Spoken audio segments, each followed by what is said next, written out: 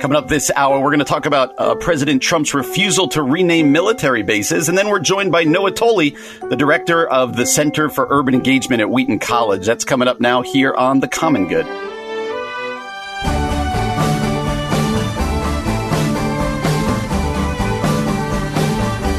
Everybody, welcome to The Common Good on AM 1160 Hope for Your Life. Alongside Ian Simpkins, my name is Brian Fromm. Thank you for joining us on this sunny Thursday afternoon. As always, you can find us on Facebook at The Common Good Radio Show. That's The Common Good Radio Show. You can find us on Twitter and Instagram, The Common Good Talk. Online, 1160hope.com, and our podcast, wherever it is you get your podcast. Subscribe, rate, and review. That does help us out. We're grateful for those of you who listen to the podcast. Ian, a beautiful day outside. How is your Thursday going today? I am currently sitting in this beautiful outdoors. Oh, which I treehouse day? Whoa, I'm not in the treehouse, but okay. I am on the patio. To call it a patio, you know, I've referenced this a couple of times. It's not really it's a platform. It's a boring wood platform, but I'm outside and I'm staring at the beautiful puffy clouds, and I'm quite happy. That is awesome. If you hear some banging in my house here, after the dog incident the other day, now today we're getting our front door replaced. So there's been a lot of banging going on. So the beauties of recording from home, I suppose. Is Peppa going to make an appearance today? No, I don't think so. I think that was a one-time deal, hopefully. You do know another week or two here, we're getting a second dog. I told you this already, I believe. Oh, yeah. So it might get out of control. Can't wait. You and me both. Hey, wanted to start off with a couple different stories that are all kind of loosely tied together. So let me touch on all three of these, and then I would love your thoughts on any one of these or the bigger picture. The first is this. President Trump today said he will, quote, not even consider renaming military bases that are honoring Confederates. He says our history as the greatest nation in the world will not be tampered with. Respect our military, he tweeted. He said that they are part of a great American heritage. This is all being done in the midst of kind of one of the things that's happening at a lot of the protests now is that statues in the U.S. and around the world are starting to be beheaded and torn down amongst the protests, right? Public monuments. You think Jefferson Davis, Christopher Columbus, Robert E. Lee, I think, had one taken down. There's a lot of monuments now being taken down and kind of symbolically being thrown into the river or thrown into a lake. We see a lot of these going on. And then in the Southern Baptist world, the Southern Baptist president, J.D. Greear, he symbolically yesterday retired a gavel that is always used at the Southern Baptist Convention meetings. Because it is from their second president, who was a known slaveholder back in the day. And so all of these, his name is John A. Brodus. He was a Confederacy supporter and a founding faculty member of the Southern Baptist Theological Seminary. And so J.D. Greear came out yesterday and said, we're not going to use this gavel anymore. He said, we don't want to erase our history, but it is time for this gavel to go back into the display case at the executive committee offices. So it's not saying we're getting rid of it, but we're not going to use it anymore. And I thought all of those tied together under this interesting conversation, this umbrella. What do you think about kind of this mass, some people would say erasing of history. Some people would say that in a positive way. We're erasing the worst parts of our history and not celebrating them anymore. Other people saying, no, this is our history. And so we can't just kind of do away with it. Some people calling J.D. Greear on the Southern Baptist side, okay, it's one thing to do a gavel, but what about all of the institutions that are named after people who were slaveholders or racist back in the day? And so it kind of opens up Pandora's box for him a little bit. I'm curious, Ian, with all of those different stories and all that you see going on, kind of what are your thoughts on all of this? Okay, I'm going to try to navigate this carefully. Again, yeah, I agree. You and I mean, we typically say things like this, but in particular the last month or so, like we really want to assume a posture of listener and learner. You and I are both white, male, evangelical pastors. I was thinking of an experience that I had when my brothers and I were in Munich, Germany, and we had a couple of different walking tours. And one of the things that I found so fascinating when we were there, because as you know, Germany has some dark history in their past as well, And so this really brilliant walking tour guide would show us what they called these like hidden monuments. There were these kind of nondescript. It was often like a plaque embedded in a wall or a stone as a part of the cobblestone path that the locals knew what it meant or what it was pointing to or what it was commemorating, but it wasn't some massive statue maybe venerating the person. And I remember being so compelled by that. Like, we don't want to forget our brutal past, but we also don't want to venerate it. And I think that there is a really solid point that a lot of people are making. These statues, I hear often the case like, well, we can't just erase history because that statue should be there so that a little boy can ask, Papa, what's that? And I can tell them this awful history. We should be teaching that. We have spheres where that kind of education should be taking place, not only at home, but also in our schools. I do think that there actually is a pretty solid case that statues venerating and honoring people that stood for things that are not consistent with the ideals of the majority of Americans and not the kinds of policies or postures that we want to hold up. I think there's a case for that. Even in the case of the gavel here, like, we're going to keep it and we don't want to erase its use, but in the name, of statues and military bases, I think there's a pretty compelling argument, to be honest. Yeah, we have this up on our Facebook page, particularly the article about President Trump saying he won't even consider renaming bases honoring Confederates. And I believe a Facebook friend of yours who follows our page, David Cook, let me just read what he wrote. He actually used a quote very closely to what you just said. He said, I'm no fan of the Confederacy, but I'm also not a fan of cleansing history. Use them as teaching points. Who was that guy, Daddy? Then you tell them the whole truth. But I also understand what they stood for and what it can hurt, and that it can hurt people.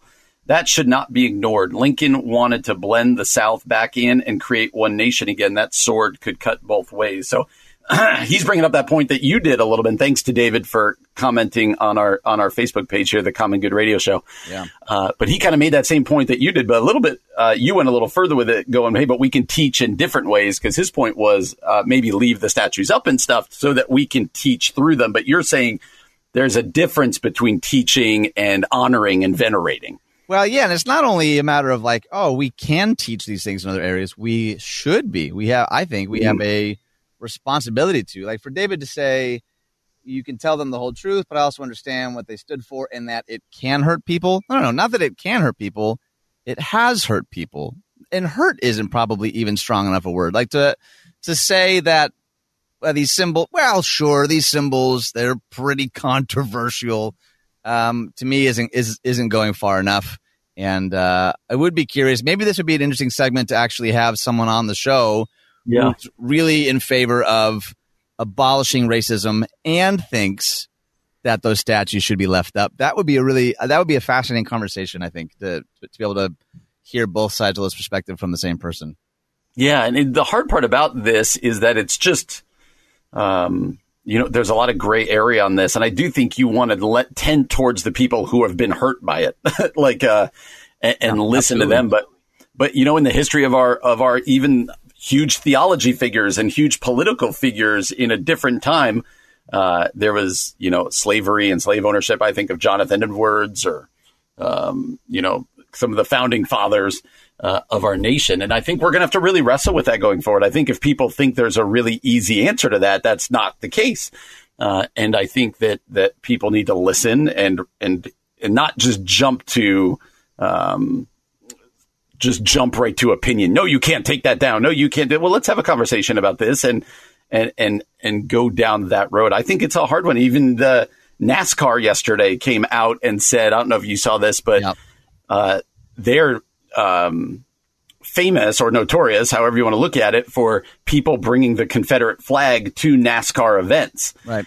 And they have one African-American driver. His name is Bubba Edwards. And he came out and said, I think this is wrong. And he asked them to do away with it. And NASCAR came out yesterday and banned the Confederate flag from all NASCAR events, which is that might sound like not a big deal to most of us, but in the NASCAR world, a huge deal. Yeah. So it's going to be interesting to see how that goes. Well, David and others have already commented on this story at our Facebook page, but we would love to hear from you.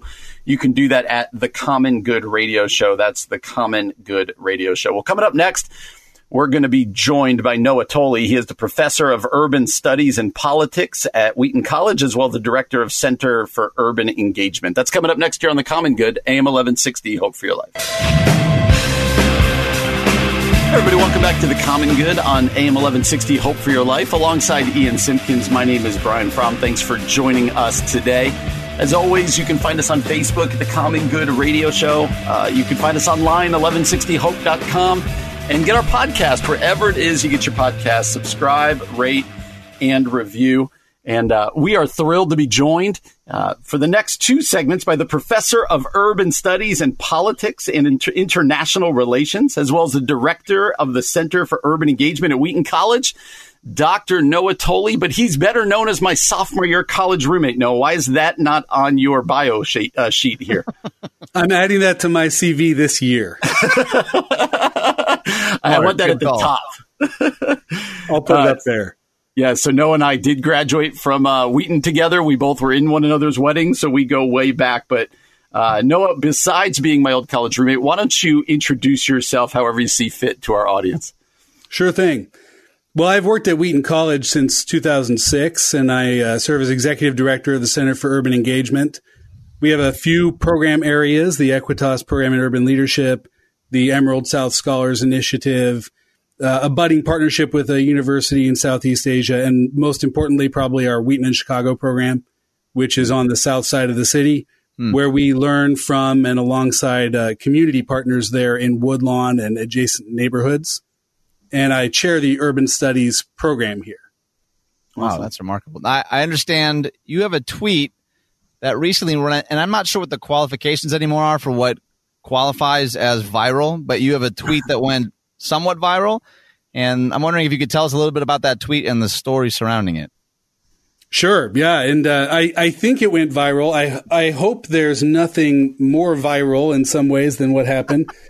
And I honestly have to say, I hope I never tweet another viral tweet again, unless it is, again, because a Holocaust survivor, in fact, an Auschwitz survivor, meets me or I meet her at a rally for racial justice. Then I'd do it again. Wow.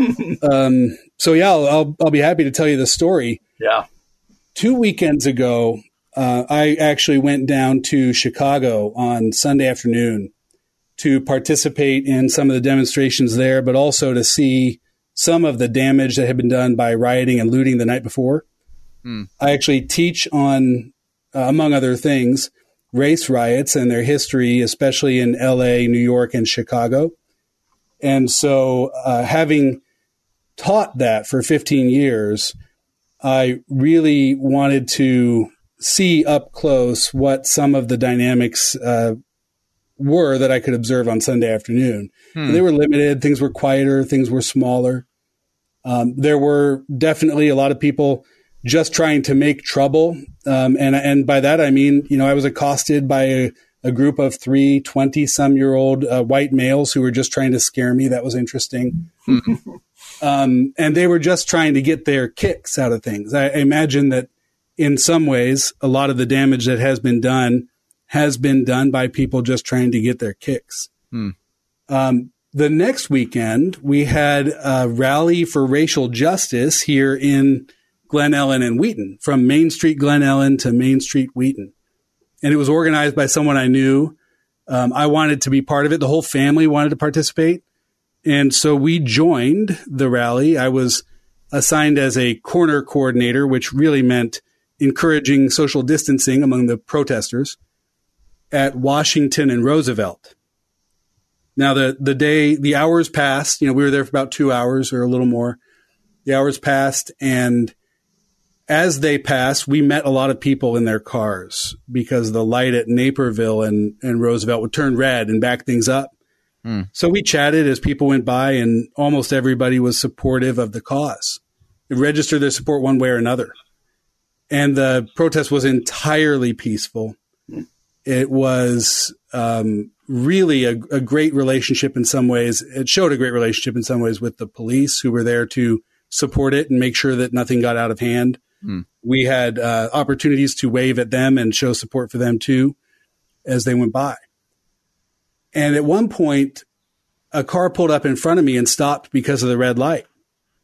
An elderly woman had her window down in the passenger seat and was nearest to me and waved me over. And I looked at her and I waved, and the driver of the car said something like, "She wants you to come see this."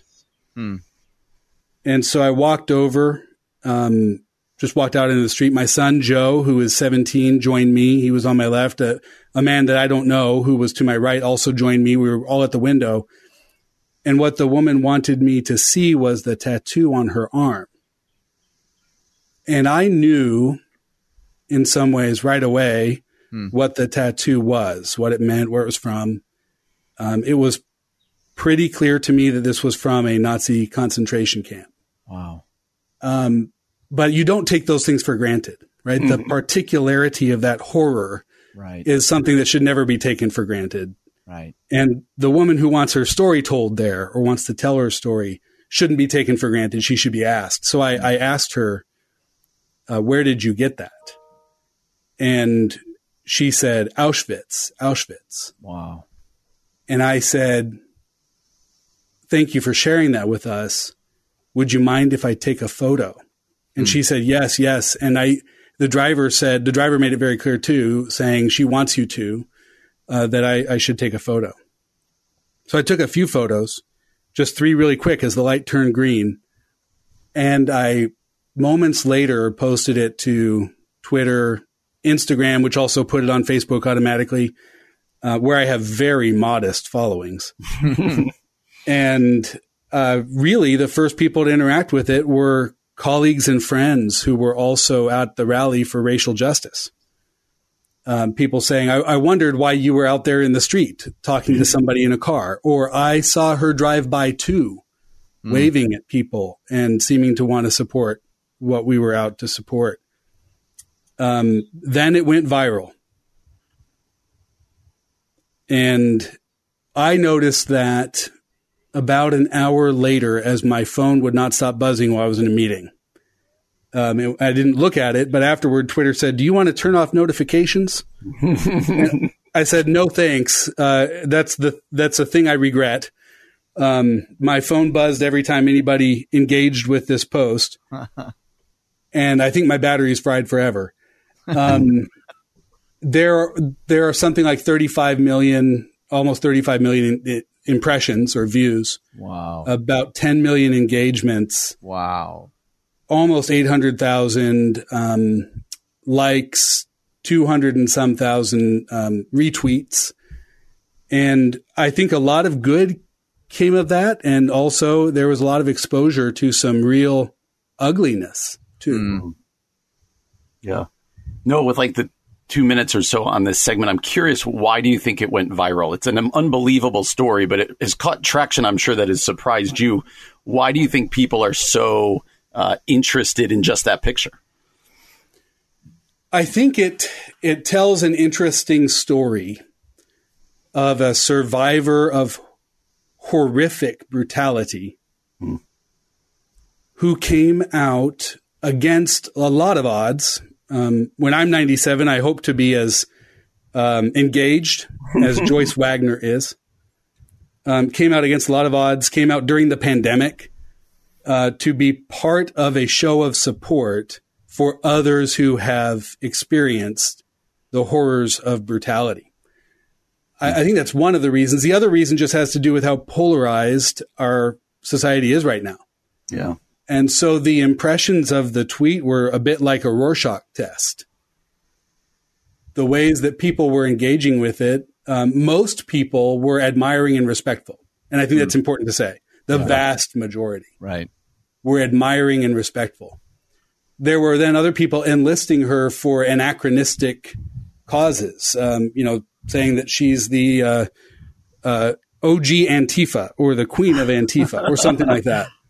I don't think that's what she came out to say. That's part. I didn't take any liberties in glossing what she said to me, and I don't think we should take those kinds of liberties with her story either.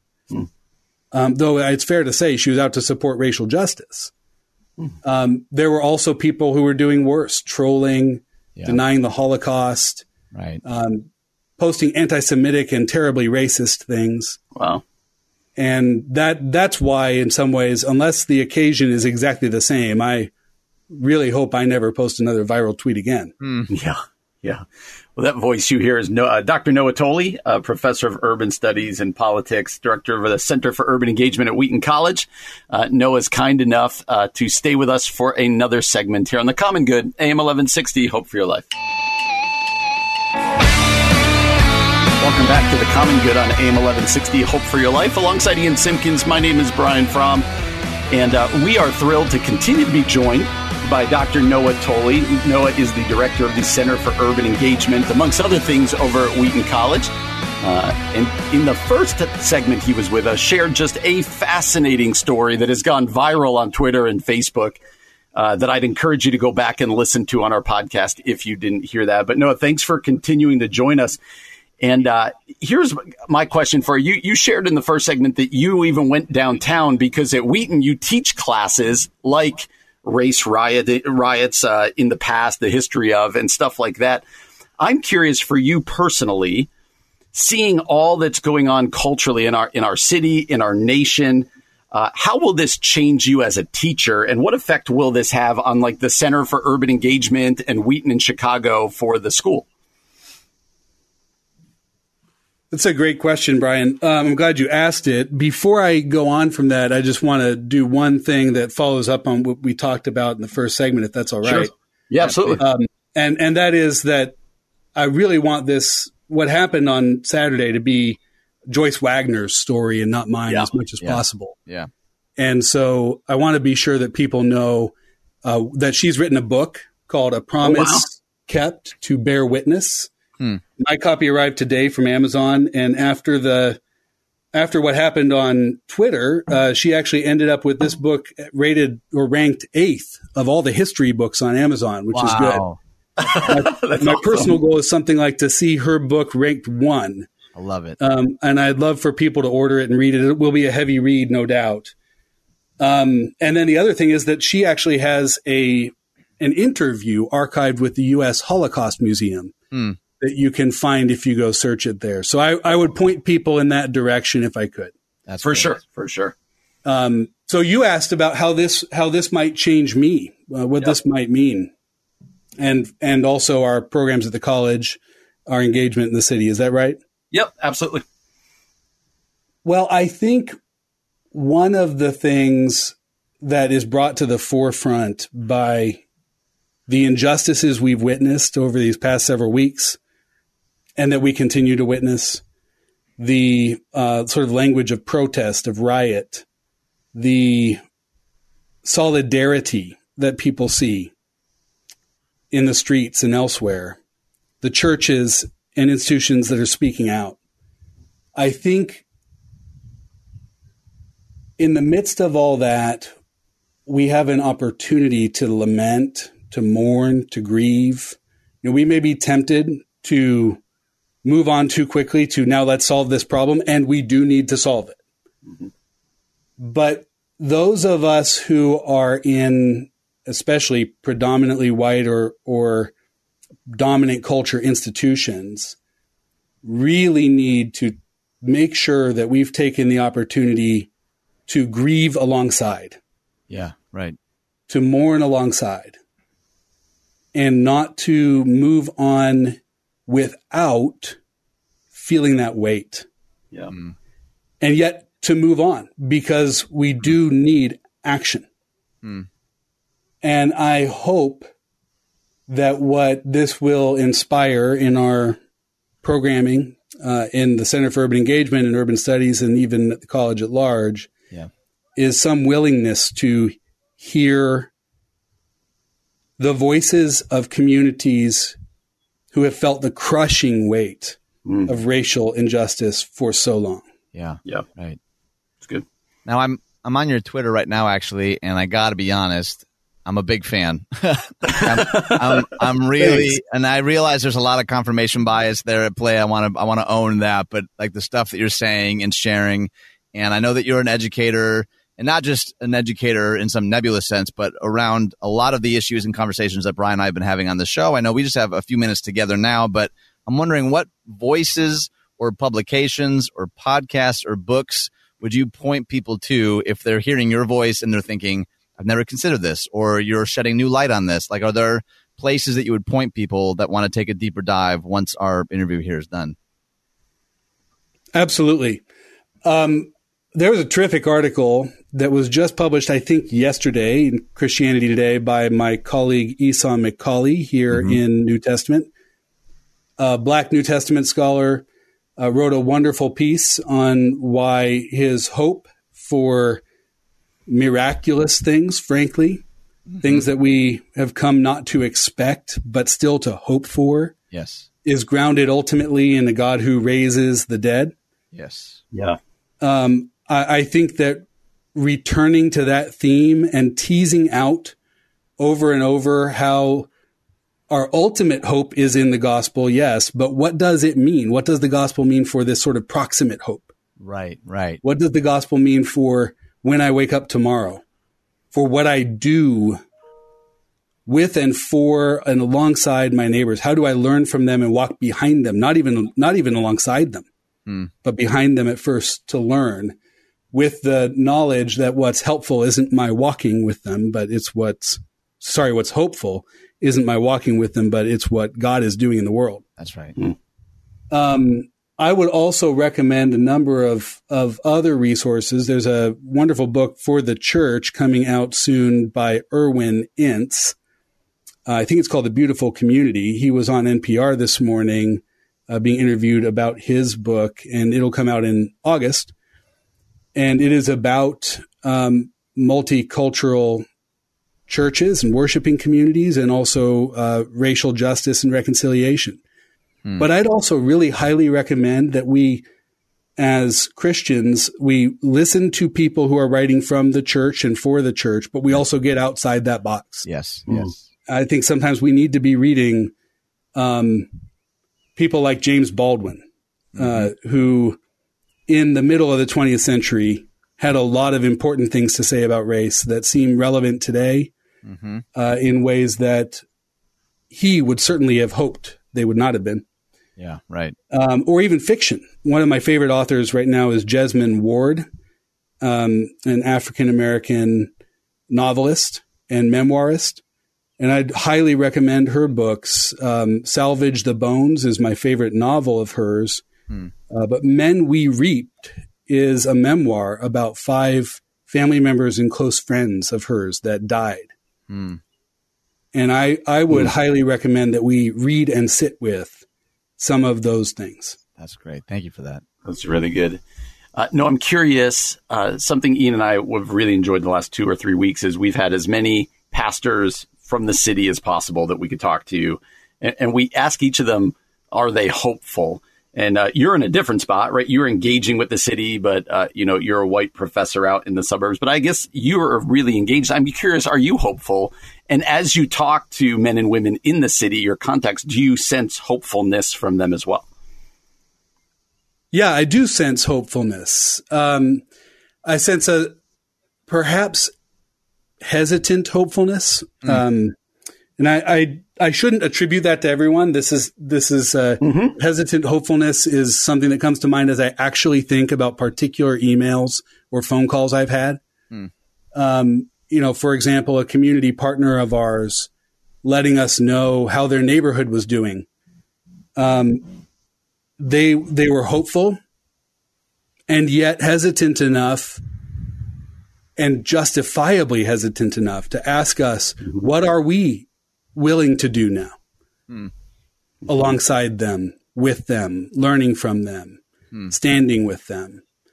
And I think they have good reason to believe that we want that. Yeah. I still think they want to see us do it. Yeah, right, right. And I am hopeful that institutions like Wheaton College, institutions like the Center for Urban Engagement, like our Urban Studies Department, will commit to that more and more in the future. Absolutely. Well, Noah, I'm really Thrilled that you joined us today again. Let me give the particulars who Noah is. He is the professor of urban studies and politics and international relations, as well as the director of the Center for Urban Engagement at Wheaton College. Again, if you weren't with us in the first segment, I said what needs to go in his bio was he was my sophomore year roommate. So it's good to see an old friend and an old roommate doing good work, man. So thank you so much for joining us. We'll catch up soon. Yeah, thanks, Brian and Ian. Good to be with you both. And I'll be sure to put that roommate piece on my CV right now. Very much appreciated. Even though I know you won't, it still makes me feel good. So anyway, thanks for joining us, bud. Yep, you're listening to The Common Good on AM 1160. Hope for your life. Welcome back to The Common Good on AM 1160, Hope for Your Life, alongside Ian Simpkins. My name is Brian Fromm. Thanks for joining us again on this Thursday afternoon. We're excited to have on the phone with us right now Pastor Ernie Sanders. Pastor Ernie Sanders has a show called What's Right, What's Left that will be playing weekdays from 9 until 11 p.m. starting Monday, June the 15th. Pastor Sanders, thank you so much for joining us today. Well, thank you for having me. I'm glad to be here in Chicago. We're excited to have you. Could you just introduce yourself to our audience in any way that you see fit? All righty. Well, we're known as the voice. I'm known, I should say, as the voice of the Christian resistance nationwide. I've been doing radio for 48 years. We are an extremely activist ministry here. What's right, what's left, that comes right from Matthew chapter 25 in the Bible, where it says, those on the right will inherit the kingdom. Those on the left will be bound and cast into the fire. And so, as you know, today, if you believe in God, country, and righteousness, then you're called right wing. But if you embrace everything God's word, the Bible calls sin, you're on the left. So anyhow, that's where the name came from. But I did radio as a very young man. I was doing radio for about the first 7 or 8 years on a program called Biblical Answers to Secular Questions as a co-host with a real statesman, Seth Galbraith, who's going to be with the Lord long ago. But out of necessity, we started What's Right, What's Left, because in Northeast Ohio, Christians were really suffering at the hands of corrupted officials. We were very active in the pro-life movement.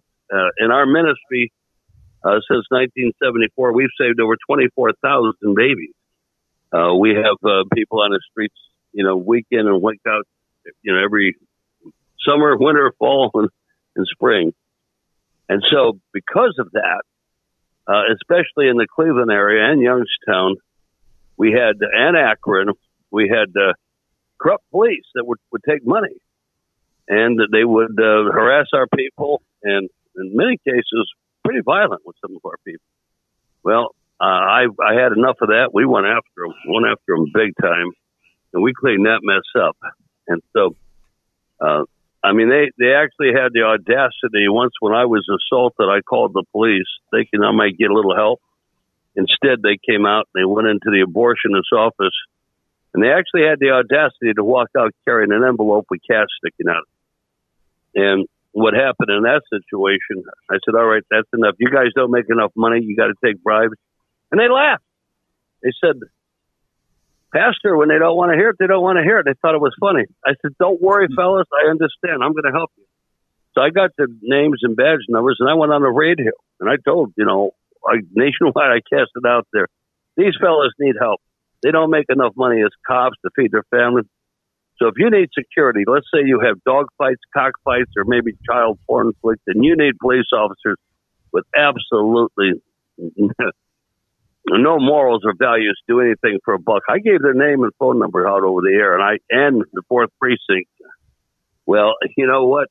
That caused quite a commotion there, and literally put a contract on me there in Cleveland. But the good cops, the clean cops, they came to my aid, and they said, we want to thank you for doing what you did and exposing, because they're giving us all a bad name.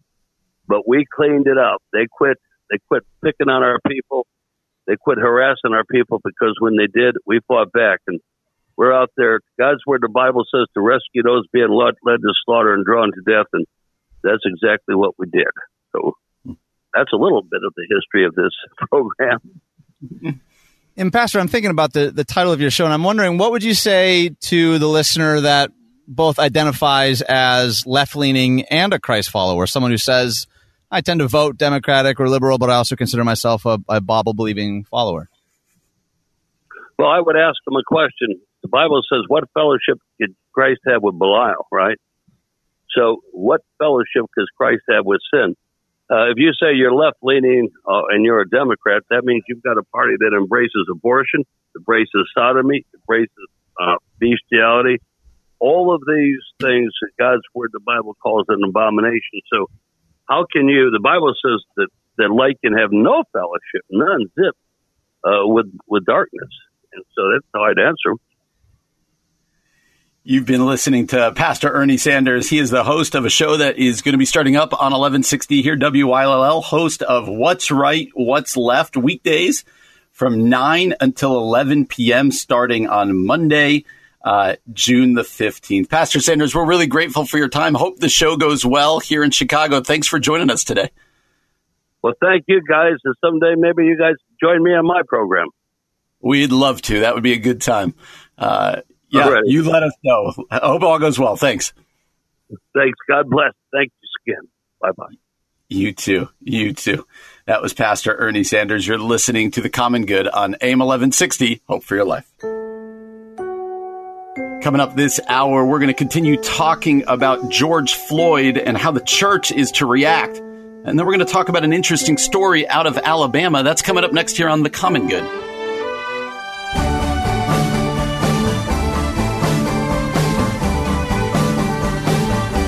Everybody, welcome back to The Common Good on AM 1160, Hope for Your Life. Alongside Ian Simpkins, my name is Brian Fromm. Thanks for joining us today. Remember the particulars. You can find us on Facebook at The Common Good Radio Show. That's The Common Good Radio Show. You can find us on Twitter and Instagram at Common Good Talk. You can find us online, 1160hope.com, and our podcast, wherever it is you get your podcast. Subscribe, rate, review. If you want to go back and hear many of the good interviews we've done through the course of the week, if you want to hear Professor Dr. Noah Tolley that we just did, or Pastor Sanders, you can go ahead and find them at our podcast. Well, Ian, at Christianity Today, Esau McCaulley wrote an article entitled, I Have Only One Hope for Racial Justice, a God Who Conquered Death. What's going on here? Yeah, so Esau, by the way, if you're not following him on social media, so good.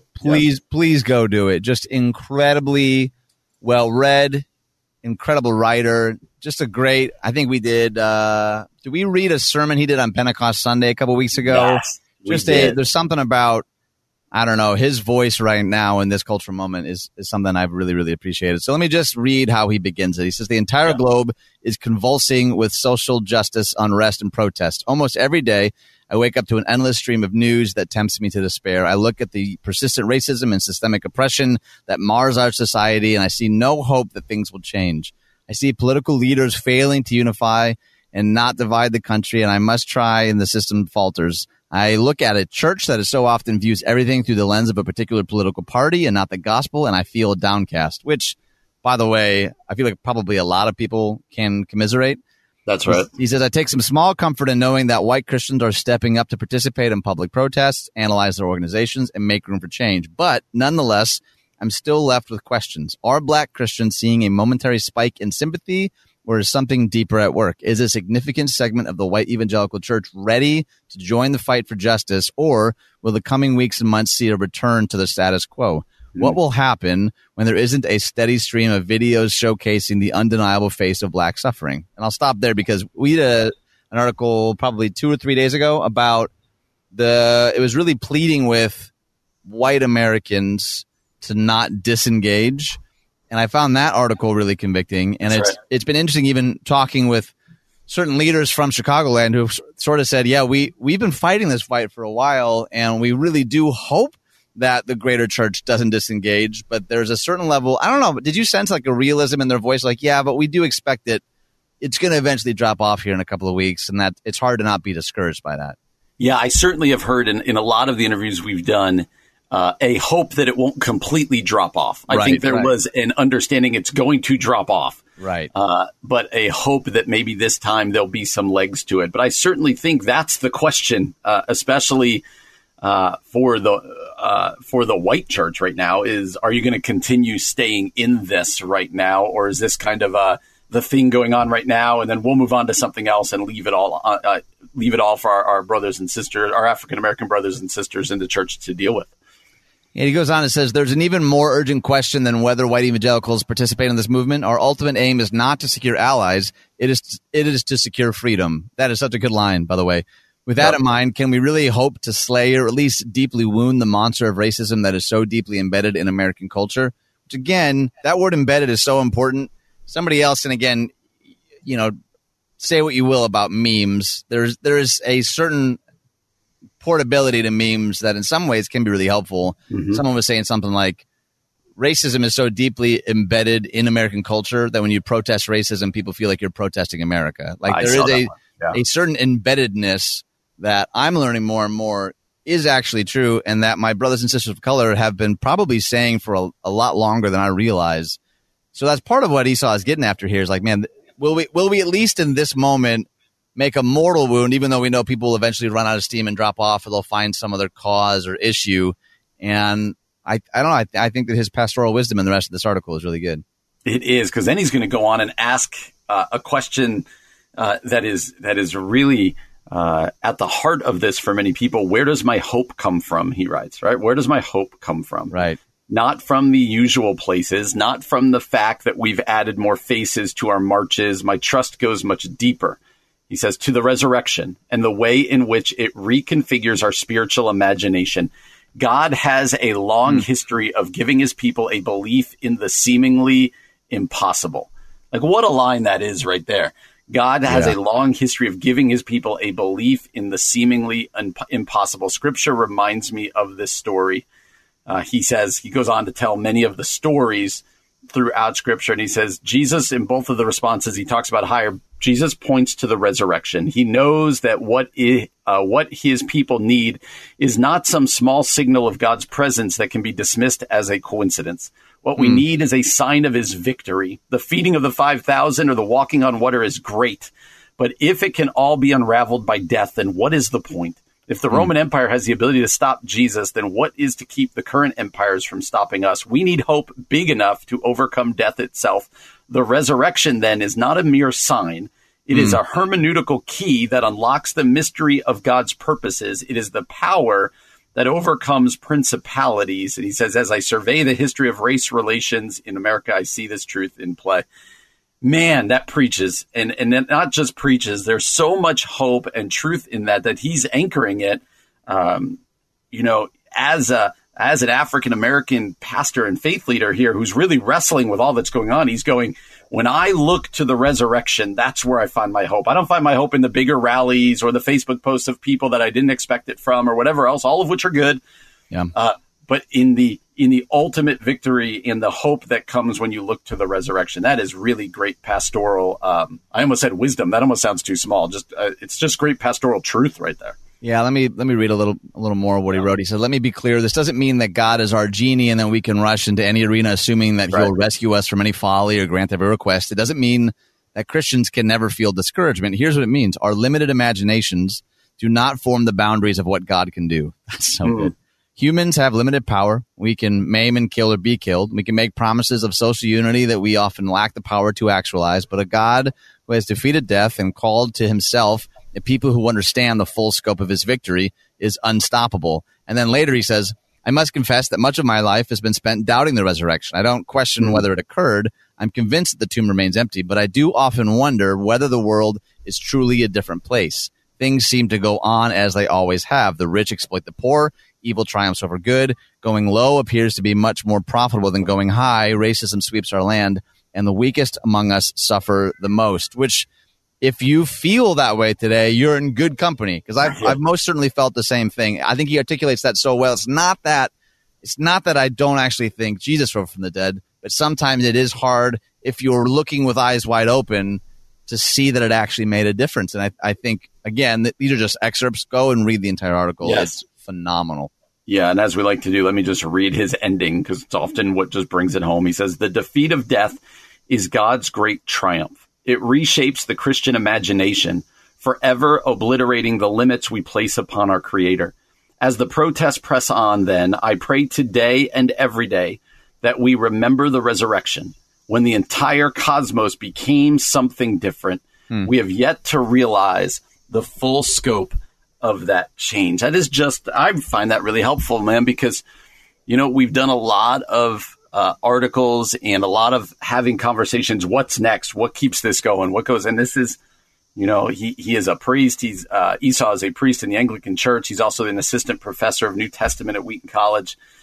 And he says, you know what? For me, ultimate hope is in being reminded of Christ's victory at the resurrection, and that defeats all of the evil strongholds of this world, even though we still see it happening at times, and that's ultimately where he finds hope. I found this to be a really, really powerful article. Go to our Facebook page. We'd encourage you to read it there. Our Facebook page is The Common Good Radio Show. That's The Common Good Radio Show.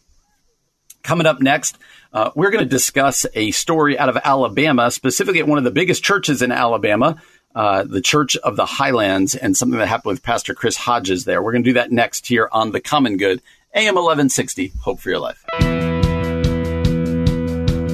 Everybody, welcome back to The Common Good, AM 1160, Hope for Your Life. Alongside Ian Simpkins, my name is Brian Fromm. We are grateful for you joining us today.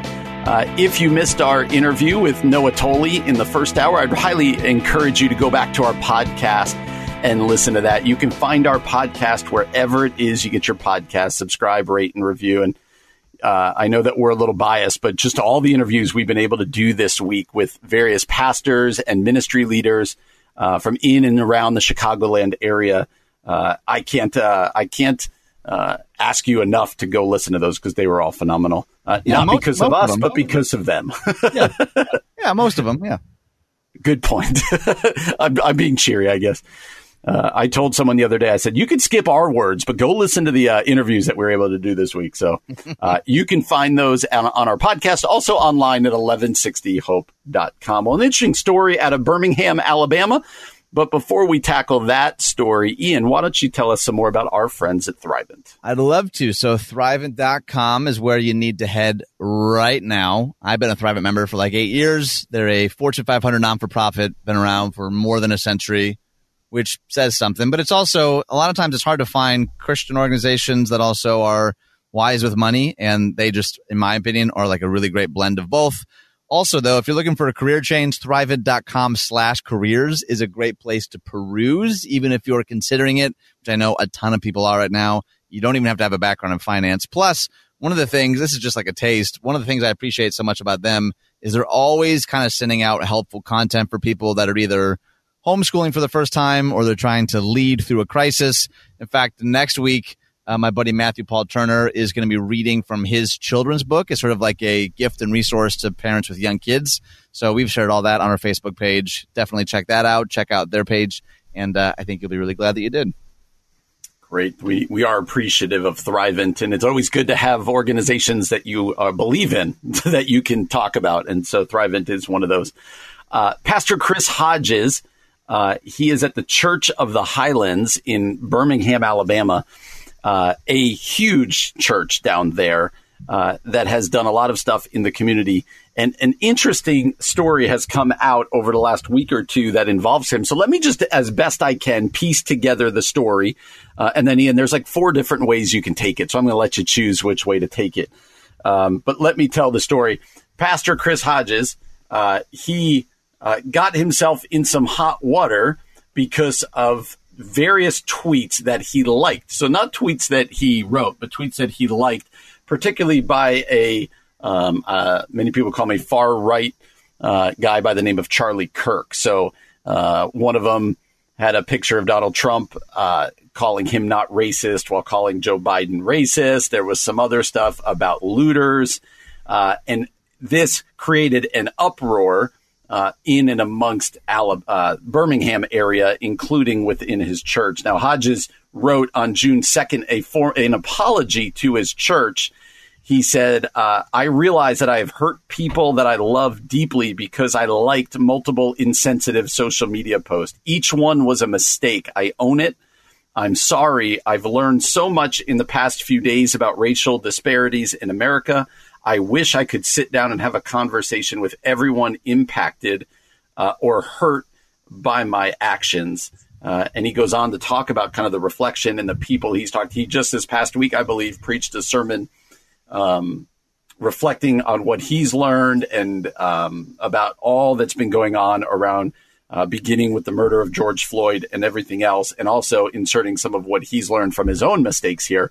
But yesterday it came out that the Birmingham schools and the housing authorities cut ties with the Church of the Highlands. So the story goes like this. The Birmingham Board of Education voted Tuesday night to end its leases with the Church of the Highlands after a controversy over social media activity by Pastor Chris Hodges. The church paid an average of $12,000 a month each to rent Parker High School and Woodlawn High School, a total of $288,000 per year. Services have been held at this one school since 2012 and another since 2018. Hodges and Christ Health Clinic CEO responded today to the Birmingham Housing Authority banning the church and clinic because of the controversy over Hodges liking posts by Turning Point USA. It goes on to talk about just kind of him being sorry, but the effect that this has had. And at the end, it says, after the vote by the Birmingham Board of Education, the church sent a letter to the Board of Education that said, we are grateful for the opportunity to love and serve our community together over the years.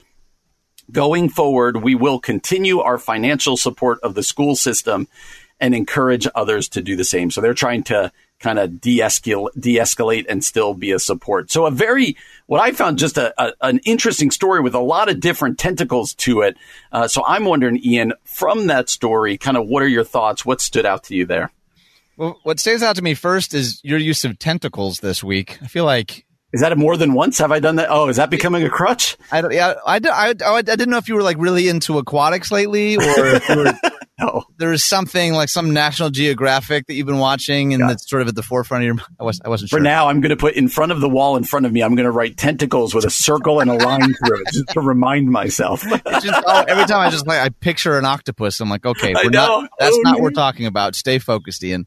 That's the last time you've heard it from me. No. I like it. It's like you said, it's a complicated story. My first gut response is this guy should know better. You're pastor of a big church, and I feel like you gave the caveat, like, hey, he didn't write it, he just liked it.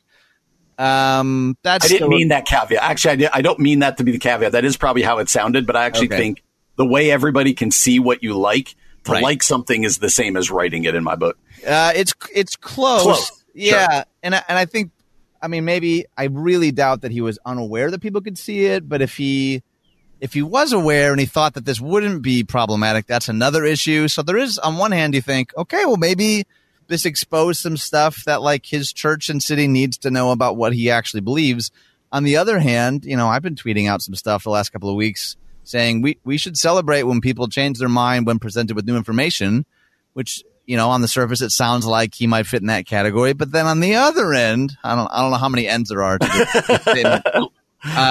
I don't like that I'm this skeptical, but I feel like I've seen far too many people with a platform like all of a sudden pull a 180 when there's consequences rather than, you know what I mean? Like, and I don't know how else to gauge that because I don't know the guy and we don't live there and I don't know his church and I don't know the city board.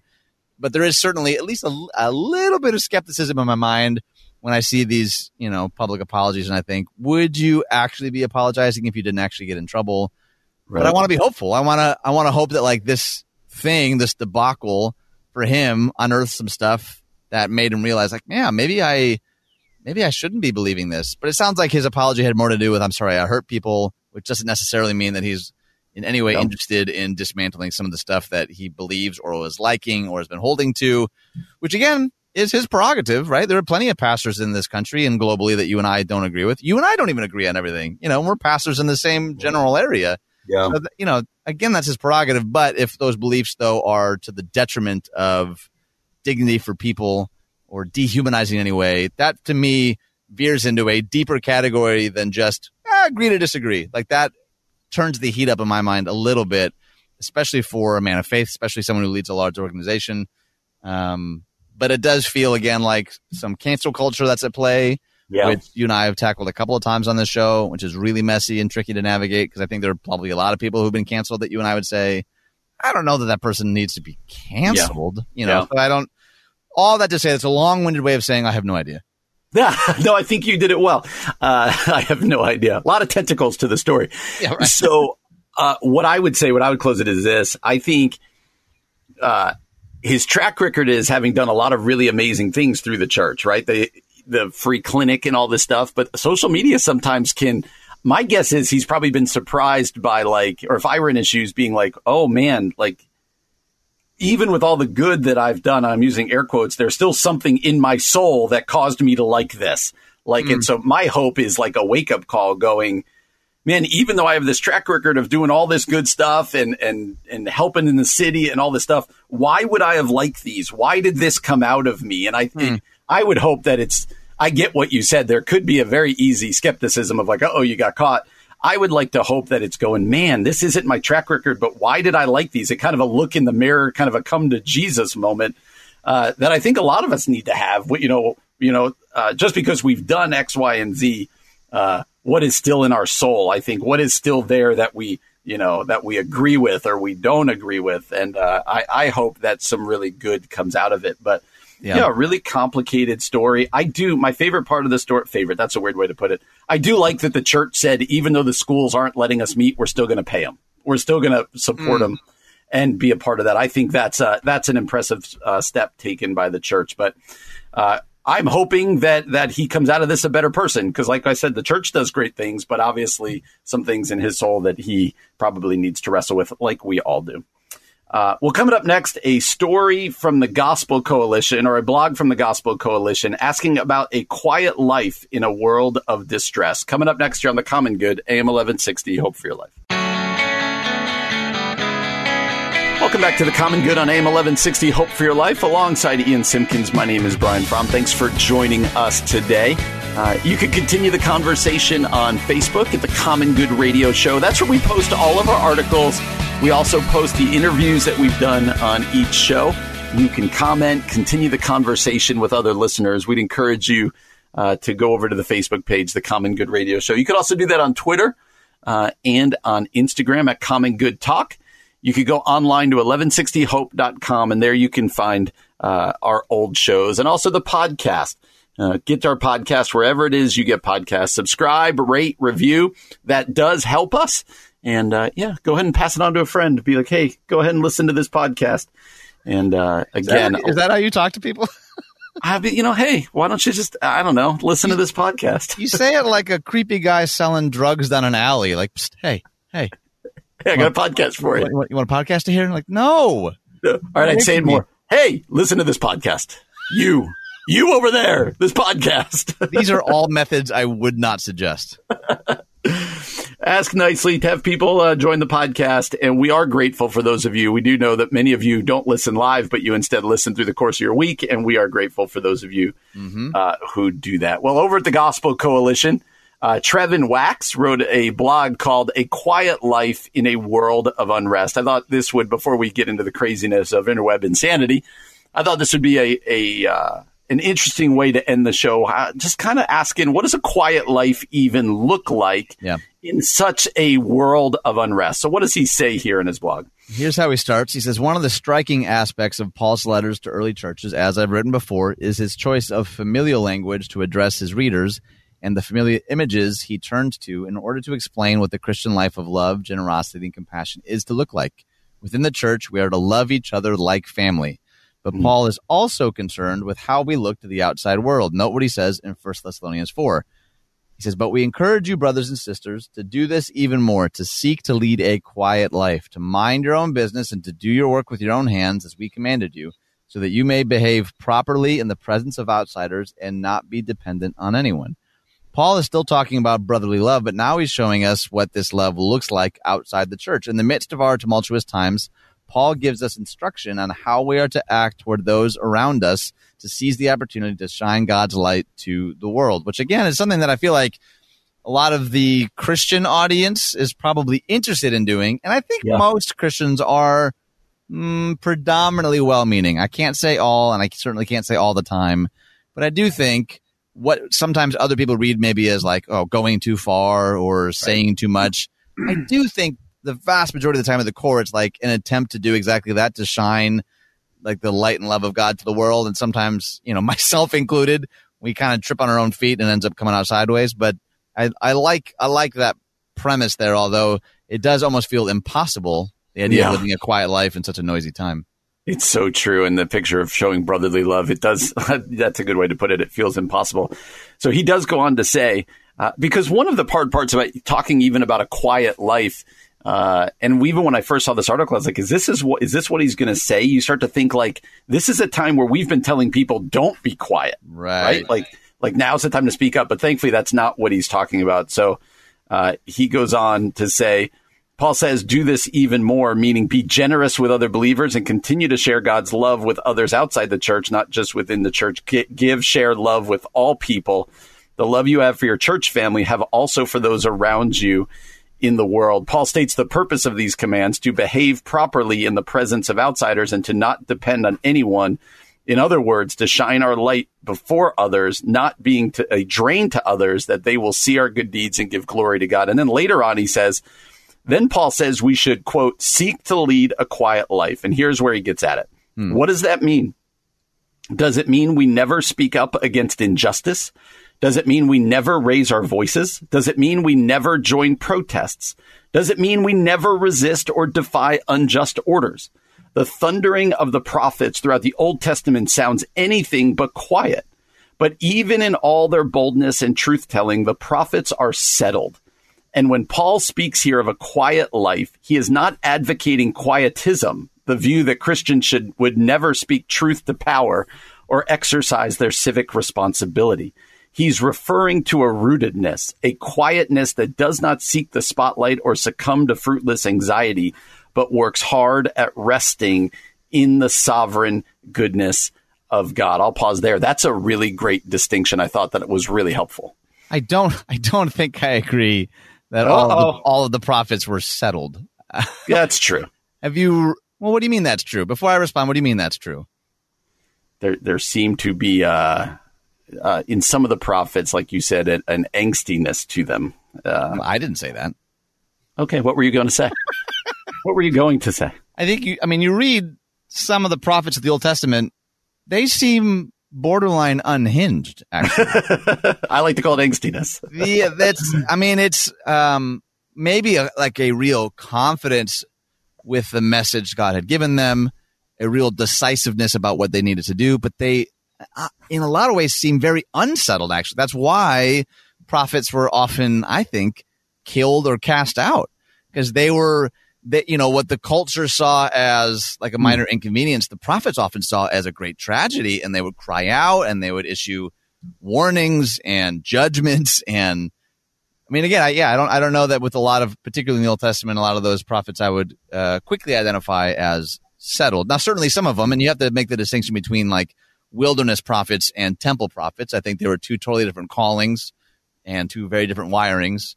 But there's a lot of unsettledness, I think, in prophetic writing. So how about this concept of rootedness that he talks about, the need to be rooted, and that kind of is a stability when things are crazy? I think that's what he's getting at with quiet for us here, is to be rooted in Christ, and then speak out and be loud where it calls to be loud.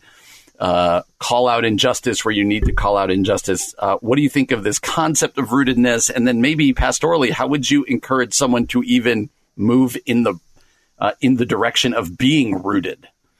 Yeah, I think the word rootedness is a good one. I think that probably looks different for different people. When you think of like the analogy of a tree, some people are like all roots, no branches. So like, there's a deep love and affinity for study and theology and doctrine, but no real interest in any way like conveying that to the world at large or bringing the gospel into their neighborhoods and communities. Conversely, there are probably a lot of people, though, that are like, they are all gung-ho, activism kind of is in their blood. They want to like reach people. They want to bring justice, but they don't have a lot of rootedness, maybe, both theologically or relationally.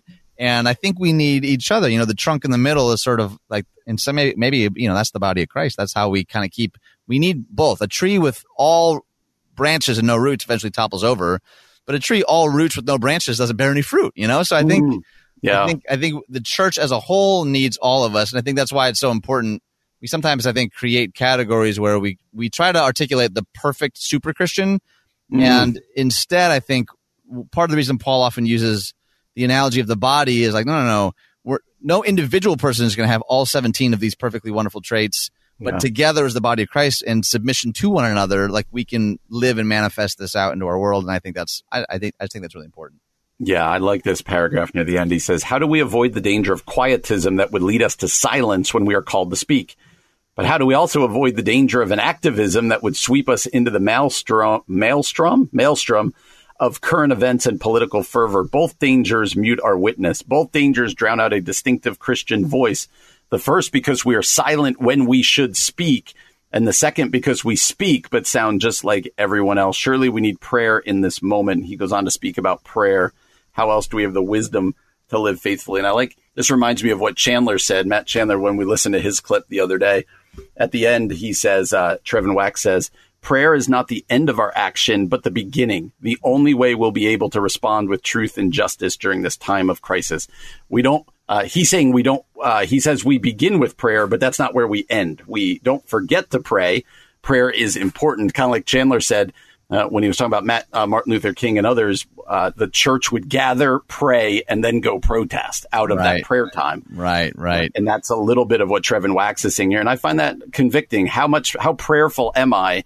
But then the end of the answer is not prayer. That's the beginning, but then we act and we remain rooted in Christ. And out of that conviction, we go out and we seek justice and speak for the marginalized and the such. So I think this quote from maybe Bruce, he said, we are to show when tempted to hide and hide when tempted to show. I think that actually summarizes it really well for me. Like some of us, maybe we're at the forefront all the time too much, right? Maybe it's time to pull back. And some of us, our MO is like to hide, to be quiet, to not speak up. And maybe that challenge then is to use your words a little more aggressively, Yeah, absolutely. Well, coming up next, also, you can find that article at our Facebook page. Go ahead and read it from the Gospel Coalition, the Common Good Radio Show. Well, coming up next, we're going to end the show the way that we've just started up doing again with interweb insanities, trying to get a laugh to end the show. Coming up next here on the Common Good, AM 1160, Hope for Your Life. Here's some weird stuff we found on the internet. Here's some more weird stuff we found on the web. Well, that music can only mean one thing. It's the end of the show. It's Interweb Insanity, where Ian and I read stories found on the internet by our executive producer, Keith Conrad. Sometimes they make us laugh. Sometimes they make us cringe, but they're always a surprise to us. So, Ian, out of Nebraska, the first story. You can go first. Thanks so much for this, Brian. What a gift.